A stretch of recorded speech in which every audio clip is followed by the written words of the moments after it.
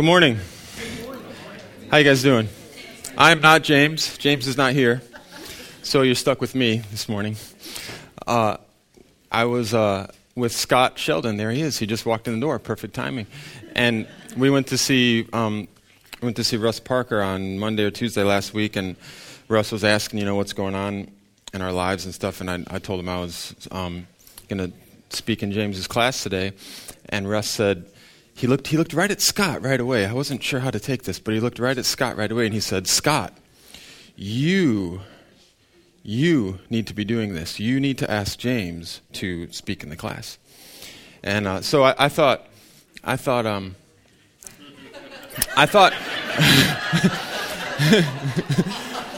well, I just thought I should point out that really and truly, the only reason I'm up here is because I asked James. I asked him a few weeks ago. I said, so hey, dude, so when are you going to ask me to speak in the class again?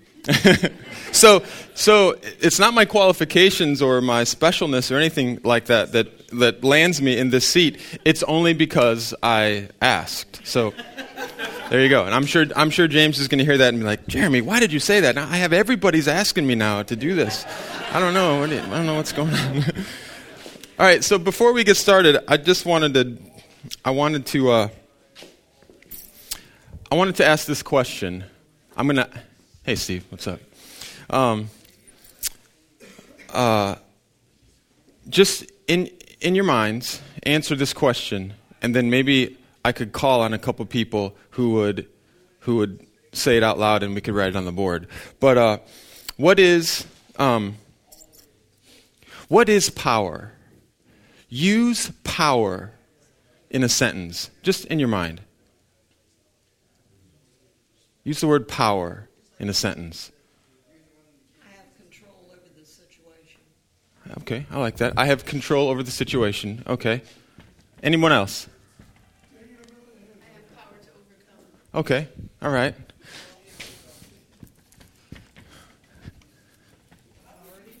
Authority, you said? Okay. Strength. Okay, all right. These are all really good, positive power words. All right, so here's a question. Is power personal? Yes, okay, you guys are smart, okay. Is power intimate? Oh, he is. All right. So you're already on my train of thought. You're already on my train. Okay, well, great. Then this will be like 10 minutes and we'll be done. Awesome. And we'll just hang out. All right. Okay. Is power compassionate? Yeah. Okay. Yeah. Everyone's going to say yes now. All right. Okay. Destruction, yes. Okay. I'm going to come back to all those words, all the positive words that everyone said. So I'm going to erase all your positive words because you're ahead of me. All right, so I'm going to come back to that, but let's pray first. All right. Father, thank you so much for your Spirit that is in us. We know that where the Spirit of the Lord is, there is liberty, there is freedom. We know that perfect love casts out fear, for you did not give us a spirit of fear, but of boldness, of love, and an ability to understand. Help us see you as you really are. Remove cobwebs, remove misconceptions, and maybe religious ideas that we have about you. Help us see you as you really are. Help us comprehend just how big your love is, that we may be filled to overflowing. In Jesus' name, amen. Okay, so was anyone here a few weeks ago when, what I'm going to talk about really this morning is a word, and about how language shapes what we think. And how language shapes even what we think about God. What we know, we express through words, ideas in our head, and they come out in words. Language, and the language that we use about God, is important. So there's some words that I want to target this morning that I hope will give us a better understanding of who God is and more confidence in receiving his love and approaching him. Okay? So a few weeks ago, Clark spoke, and his message was something to the effect of the real meaning of repentance. Anybody remember that, right? So he talked about, we've talked in this class a lot about metanoia, right? That's the original word of, that's the Greek word that was translated repent. And Clark was saying, so how did we get from change of mind, metanoia, to this repentance thing? And he found that it really happened in the translation into the Latin Vulgate, where Jerome, for whatever reason, I kind of like to think of it like this. This is Jeremy's history, sort of. I kind of like to think of it like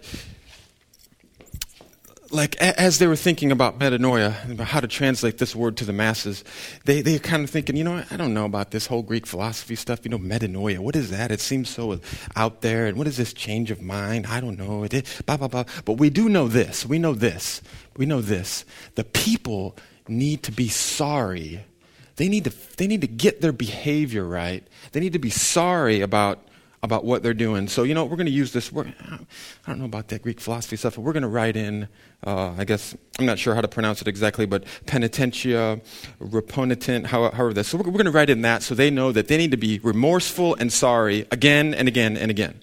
That's basically what Clark was talking about 4 weeks ago. So here we are, 1,700 years later. That's 1,700 years later, and we have, I think I could safely say, the majority of the church thinks that they need to daily confess. They have this daily ritual of repentance. They need to feel sorry. They need to feel guilty. They need, in order to be right with God again. I don't think that's an overstatement, right? Okay, so again, language affecting 1,700 years later, still affecting the way we think about this relationship, right? Okay. All right, so there's another cool thing that Clark talks about. I found this video of him online talking to a Man in the Mirror conference from some years ago, and he's talking about the new covenant basically, and he says some really cool way. He had a really cool way of sort of paraphrasing God's conversation with Abraham to start this whole thing off. And one of the things he said that always kind of stuck with me when I heard him say it was, God is really coming to Abraham to bless him. He's coming to him to bless him. He's going to give him a son. He's going to make a great nation, so on and so on. And but it's often difficult for us to accept that God is just coming to us to bless us. So Clark was sort of paraphrasing or imagining the conversation that isn't necessarily recorded in Scripture, but he was just kind of helping to get the idea across and sort of paraphrasing and saying, Abraham, if you think this way about me, and if you don't kind of rethink that a little bit, you're really not going to be able to receive and accept what I'm going to tell you at this meeting. Because Clark was saying things like, if God calls you to a meeting, chances are it's probably not going to be too good for you. That's kind of how we think. If God's calling you to a meeting, chances are it's not going to work out in your favor. But to illustrate, that's sort of how we think, and that's sort of how Abraham maybe was thinking. Abraham was a heathen. He wasn't worshiping one God. He was worshiping many gods. That was the tradition in his family. But God saw something. God wanted to do something. So, given what we know about God, it will be difficult for us to accept what he has for us. God wants to bless us, right? Really? Oh, man. I don't know about that. Okay, so Abraham needed a change of mind, right?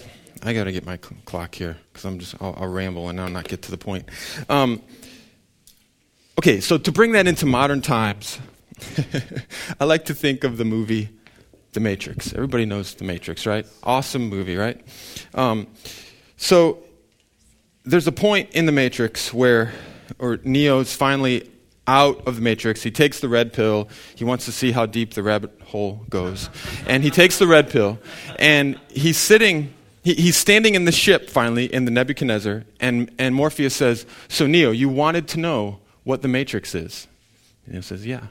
So Neo sits in the chair, and they plug him into the construct program, and Morpheus begins to lay out what the Matrix is. And obviously, it's this horrifying procedure that machines have created in order to turn human beings into this. Not a magic marker, but Morpheus holds up a battery and describes the horrifying precision of it all, where the dead are intravenously, is that the right word? Fed to the living, to babies. And here you have this little baby hooked up to the machines and all this, and this liquid, the liquefied dead, are feeding the baby so that machines can control. And so Neo is faced with this, and he's watching this on a TV, and he's watching it play out, and he's listening to Morpheus, and as he's hearing it, his face is getting more.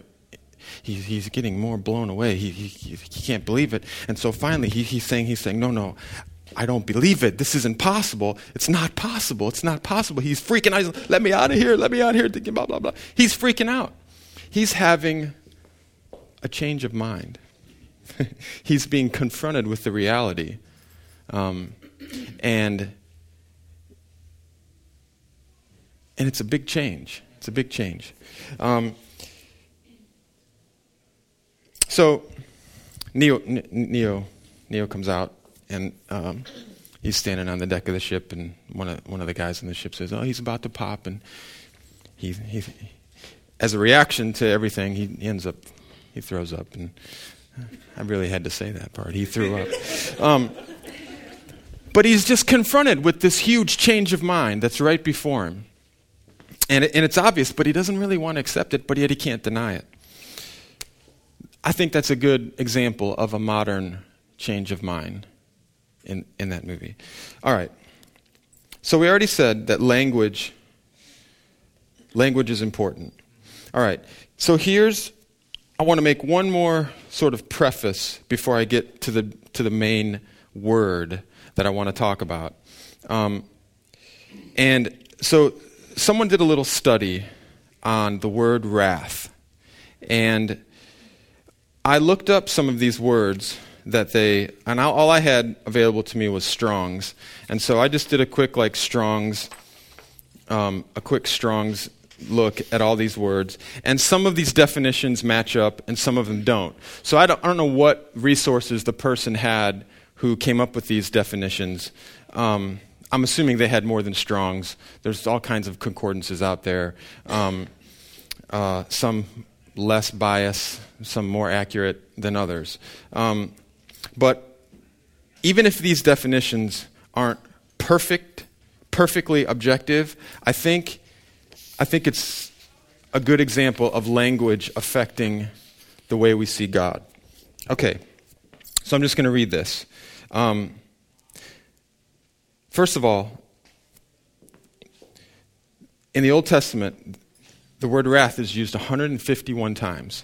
The word love, 131 times. 151 for wrath, 131 for love.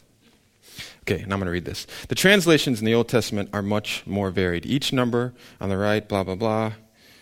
Okay, there are 5 Hebrew words translated as wrath in English. They are af, chima, ibra, ketsef, and kak, C-A-A-C is the last one. Now, I think it's generally accepted common knowledge that Hebrew is a much more specific language than English. English is basically a Cliff Notes version of Hebrew, we could say, all right?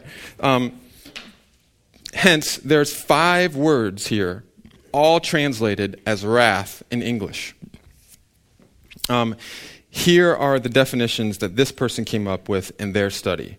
Again, you won't find all these matching up perfectly in Strong's. I don't know what else they might have had.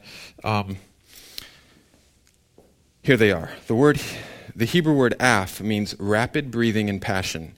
Chima is defined as hot with passion. Ibra means outburst of passion. Ketsef means literally a splinter or chipped off. Freely translated, it means to be displeased, to fret, or possibly to burst out. Kak, to be grieved or sorrowful, to be troubled. All these words have specific meanings which denote a passionate displeasure or a sorrowful, troubled spirit, yet they are all translated wrath. This, of course, makes God appear violent, frightening, and vengeful, apparently the way the translators chose to present God to the world, a ferocious God that agreed with their theology at the time. So here we have 5 Hebrew words, all translated wrath, 151 times. So as you're going through the Bible, there's wrath here, there's wrath there, wrath there, wrath there, wrath there. But yet in Hebrew, there's 5 different words. That's interesting to me. That's very interesting. Again, English word shaping our English modern conception of who God is. Okay, it was also interesting, this isn't in my notes here, but the Merriam-Webster's dictionary or the New World Webster's dictionary, I don't know, one of those, translates wrath as, I'm going to forget, but it's rageful, vengeance, I wish I had the definition here with me, but very much different, very much more like we would think of wrath in English, of violent, vengeful nature, wrath. Okay. So. Oh, sure. You looked it up right there? Oh, who looked up? Yeah, I'll read this definition because it's kind of cool. Strong, vengeful anger or indignation. The second meaning, retributory punishment for an offense or crime. Interesting. All right. So, now, you guys are all smart, so you already figured out my little trick there about the powerful words. But, again, is powerful intimate? Is powerful personal? Is it compassionate? Is it understanding? Is powerful concerned about your needs? Now, what I'm getting to is a couple verses that I want to look at that contain another view of God that we have. Genesis 17:1. Now when Abram was 99 years old, the Lord appeared to Abram and said to him, I am God Almighty. Walk before me and be blameless. Genesis 35:11. This is God speaking to Jacob as he's about to make Jacob Israel. And he says, God also said to him, Jacob, I am God Almighty, be fruitful and multiply. A nation and a company of nations shall come from you, and kings shall come forth from you. Okay, so this is what I'm getting to. God Almighty, El Shaddai. Most English translations render El Shaddai as God Almighty, probably because the translators of the Septuagint, now the Septuagint is the Greek translation of the Old Testament translated from Hebrew to Greek around 250 years before Christ. Keep in mind, that was the Inner Testament period where they were in Babylonian captivity, I think, and then they came back. They picked up some things from the Babylonians that weren't necessarily good. So in translating from Hebrew to Greek, I'll finish here, probably because the translators of the Septuagint, the Greek translation of the Old Testament, thought Shaddai came from a root verb, shaddad, that means to overpower or to destroy. Shaddad, which means to deal violently with, despoil, devastate, ruin, destroy, spoil. The Latin Vulgate likewise translated Shaddai as omnipotens, from which we get our English word omnipotent, all-powerful. God is so overpowering that he is considered almighty. Now, I'm not here today to disprove that God is not, I'm not here to say God is not all-powerful and that he's not powerful. Obviously, if he's creator of the universe, obviously, he's pretty powerful. So I'm not here to say, oh, you need to change your minds and think about God, and God's not powerful. That's not what I'm saying. What I'm saying is I want to show you what kind of powerful he is. Okay? So, because again, these words, for me personally, almighty, all-powerful, isn't very personal.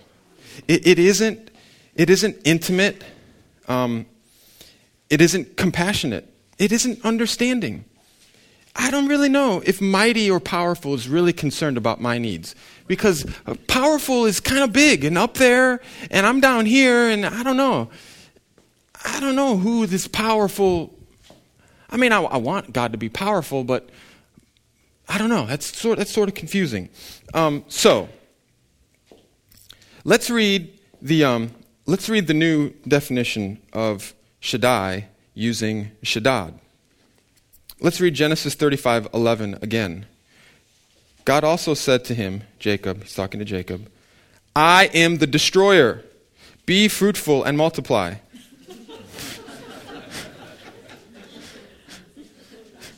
Here is God. Here's God in Genesis 17. Again, we read this already. Where God is. This is where God is first. This is the first time God is introducing himself to Abraham. At that time, Abram as El Shaddai.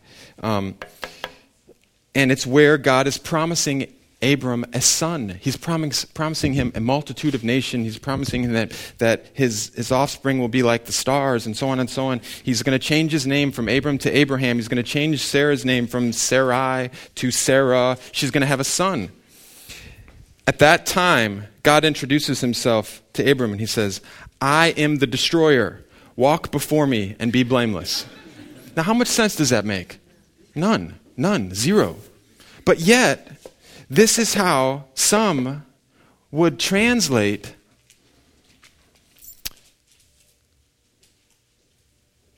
the name of God, who he is. God also said, I am the destroyer, be fruitful and multiply. Okay, so God then wants apparently then God wants Jacob to be fruitful and multiply because God needs a whole nation of people to destroy. Right? That doesn't make any sense. So then, who is El Shaddai? Who is El Shaddai? Who is he? Shad, S-H-A-D, in Hebrew means breast. The thought expressed in Shaddai also describes power, but not of violence, but of all bountifulness, fruitfulness. Shaddai, the root means breasted from the Hebrew word shad, which means the breast, or more exactly, a woman's breast. Parkhurst said that El Shaddai is one of the divine titles meaning the power or shudder forth. That is of blessings, temporal and spiritual. Albright says that the name Shaddai is connected with Shaddayim, I'm not sure if I'm saying that right, the Hebrew word for breasts. It may thus be connected to the notion of God's gifts of fertility to the human race. In several instances in the Old Testament, the name is connected with fruitfulness. May El Shaddai bless you and make you fruitful and increase your numbers. I am El Shaddai, be fruitful and increase in number. Jacob's blessing given in Genesis 49:25 does indicate that Shaddai might be related to the word for breasts, indicating sufficiency and nourishment, blessings of the breast and of the womb. Genesis 49:25 reads, by El Shaddai, who will bless you with the blessings of heaven alone, blessings of the deep that lies beneath, blessings of the breasts and of the womb. That's Genesis 49:25. So God is revealing himself to Abraham, as the full-breasted one, the one who is capable of nourishing his offspring. He's introducing himself. He's saying, I'm going to make a great nation out of you. You're going to have a son. There's going to be your offspring is going to be like the stars, like the sand, so on and so on. Because I am the all-sufficient one. El Shaddai. I am the all-sufficient one. So God is indicating his complete sufficiency to nurture the fledgling nation into fruitfulness.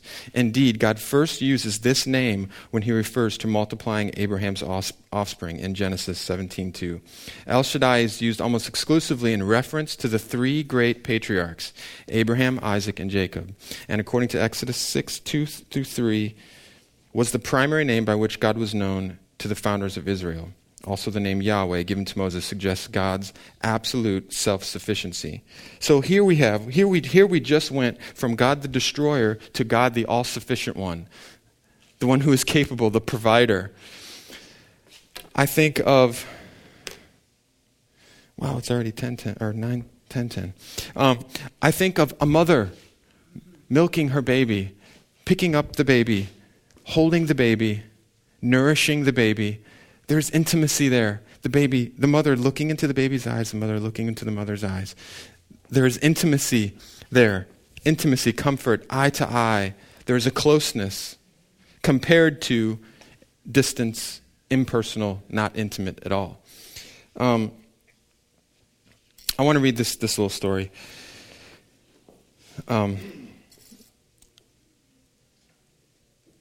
I think this is a good example of this. Now, I'm not trying to make God into Mother Earth or something like that. Obviously, I'm perfectly fine with the representation of God, and it seems as though he wants to be known in a sort of male type, at least in our understanding. So I'm not trying to change God and say God is Mother Earth and we need to, whatever. But I think this is a cool way to understand another side, another aspect of God. A babe was laid down near some cliff by its mother. While she was busy with her herd of goats, the babe, unknowingly by its mother, crawled to the edge of the cliff. The mother, afraid to take a step, lest the child should move further and fall off the cliff, only uncovered her breast and so drew back the infant to her. I think that's beautiful. So here we've gone from God the destroyer to God the one who draws back in compassion, in caring, in his gentle way. The babe is humanity. Humanity off by the edge of the cliff. We don't know what we're doing. And here's God, not wanting to destroy the baby, only draw it back. So this is all an old covenant kind of, we're going into the Old Testament and we're looking at God in that way. So how does that translate into the new?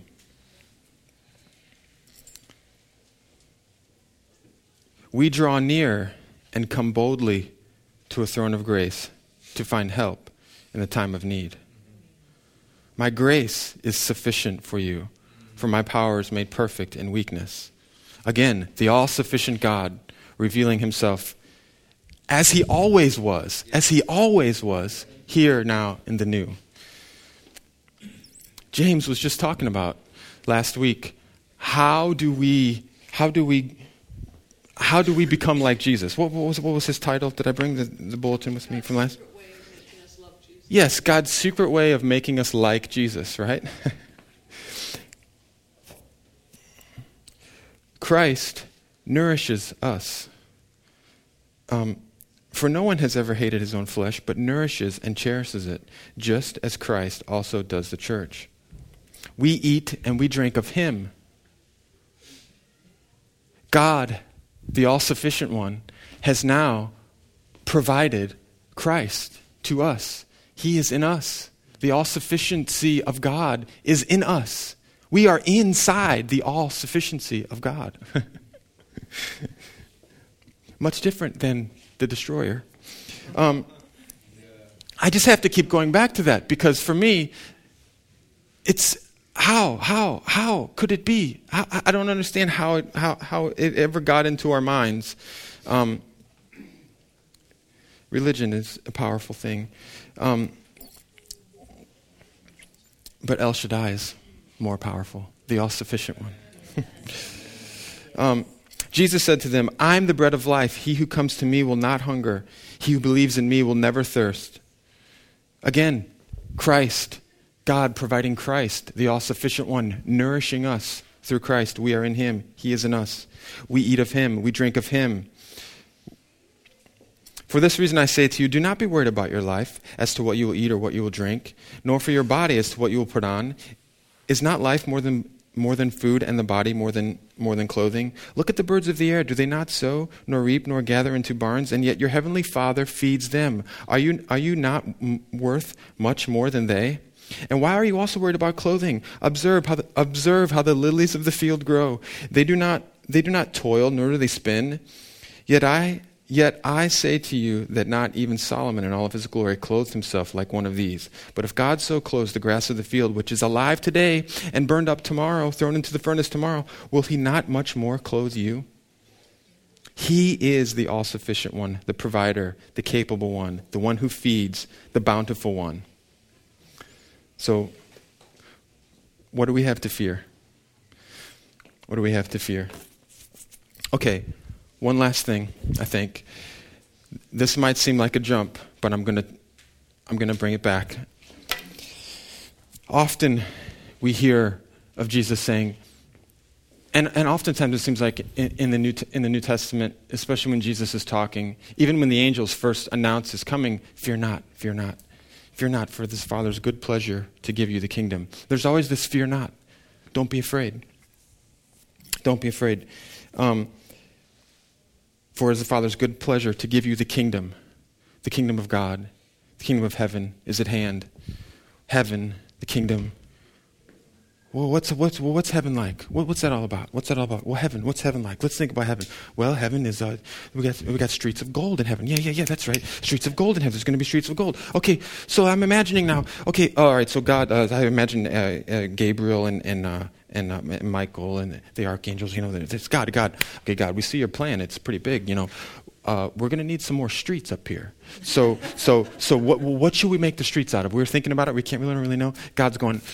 Yeah, you're right. We're going to need some more streets. So what should we make the streets? What do I have a lot of? I mean, there's going to be a lot of people up here, so we're going to need more streets. We're going to need a lot of streets. We'll probably have to maybe repave them now and then because, you know, the streets are kind of dirty and stuff, you know. Stuff happens on streets. And so, I don't know, you know what? I know. I have an endless supply of, I happen to be God, and I happen to have an endless supply of gold. So why don't we just make the streets out of gold? Well, that's probably a picture, something precious. That's probably a picture of what heaven is like. What else does God have that is endless, that never runs out, never runs out, never runs out, never runs out, never runs out? Love. God, there's going to be a lot of people up here, God. We're going to need some more streets. What should we make the streets with? God says, you know what? Make the streets with my love. It never runs out. We can repave them. You know what? They could get a little dirty even. We'll repave them, no problem. I have an endless supply of love. Well, God, are you sure about that? I mean, your love's kind of precious. You know, are you sure maybe you got enough? Yeah, look, come here. Here's my vault of love. You see, look, this is just one. You see how it never ends here? I've got like a never-ending supply of these that never end. You know what I'm saying? So don't worry.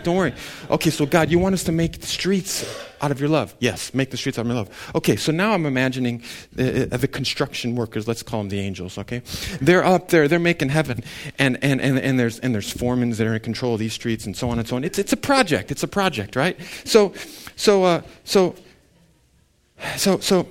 when I was in college, I worked, just a little quick aside, I worked removing asbestos in schools. Every now and then we would have to chip off stuff from the floor, tile that was full of asbestos. Once we got the tile removed, there would be this stuff still on the floor, asbestos. It all had to come up. So what we would do is we had these buckets of this orange mixture. It was actually like orange peel mix that we would pour on the floor, and it would eat up the asbestos, and then we would clean it all up. And I had this great picture in my mind because these schools were big, and sometimes we'd have these huge gymnasiums and these huge long hallways and these big classrooms. And what we would do is we'd open up these things, and one of the guys would just pour it out. And we would just and someone would be there with a squeegee, and we would be squeegeeing it where it had to go. But this picture in my mind of just this open space with this bucket, and we'd just pour it out. So now I'm back to my story, and I'm imagining the construction workers, the angels of heaven, making the roads of love in heaven. And there they are. There they are. There they are. There they are. They're pouring out the road. They're pouring out the love. They're making the roads. And there's trucks lined up forever and back. And there's one worker who's kind of over on the side, and he's kind of going like this. He's kind of going. He's got a bucket, and he's going. Yeah, we need a little bit there. We need a little bit right there. We need a little bit here. And one of the angel foremen walks over and says, "Hey, hold on. What are you doing? What are you doing?" And the guy says, "Well, I mean, this is God's love right here. So, I'm trying to be careful with it. I just see some spots right here where we could fill in a little bit. I don't want to waste it. It's the love of God. I don't want to waste it here." And the foreman says, No, you don't understand. You understand? That's not what God wants us to do. I know it doesn't seem quite logical to us, but you see, he said that we should just pour it out like this. See, we could just pour it out. You see, we could just pour it out. Like, he just wants us to and if some gets over in the ditch and stuff, he said he doesn't care because he has an endless supply. Can you believe that? He really does have an endless supply. So he just said, this is what he wants.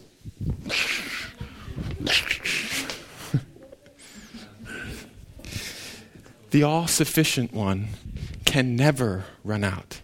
Never run out.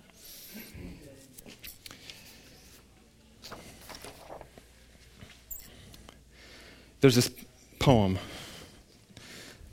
that I found on the internet that I want to read in closing, that I think ties all of this together. I think it's cool. I am. Who art thou, Lord? I am all things to thee, sufficient to thine every need. Thou art complete in me. I am thy peace, thy joy, thy righteousness, thy might. I am thy victory over sin, thy keeper day and night. I am thy way, thy life. I am the word of truth. Whatever you lack, I am to thee, El Shaddai, enough. I am thy life within, thine everlasting bread. Eat of me, drink of me. I am. What dost thou need? I thought that was a cool poem. Lord, thank you for helping us see who you really are. I pray that this would marinate, stick with us, that this would help to clear out misconceptions so that we can receive your love, so that we can walk in joy, peace, receiving fully of the never-ending supply of your sufficiency.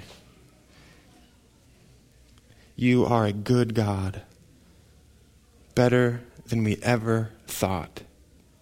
Better than we ever thought. Thank you for your love, Father. Thank you for your love.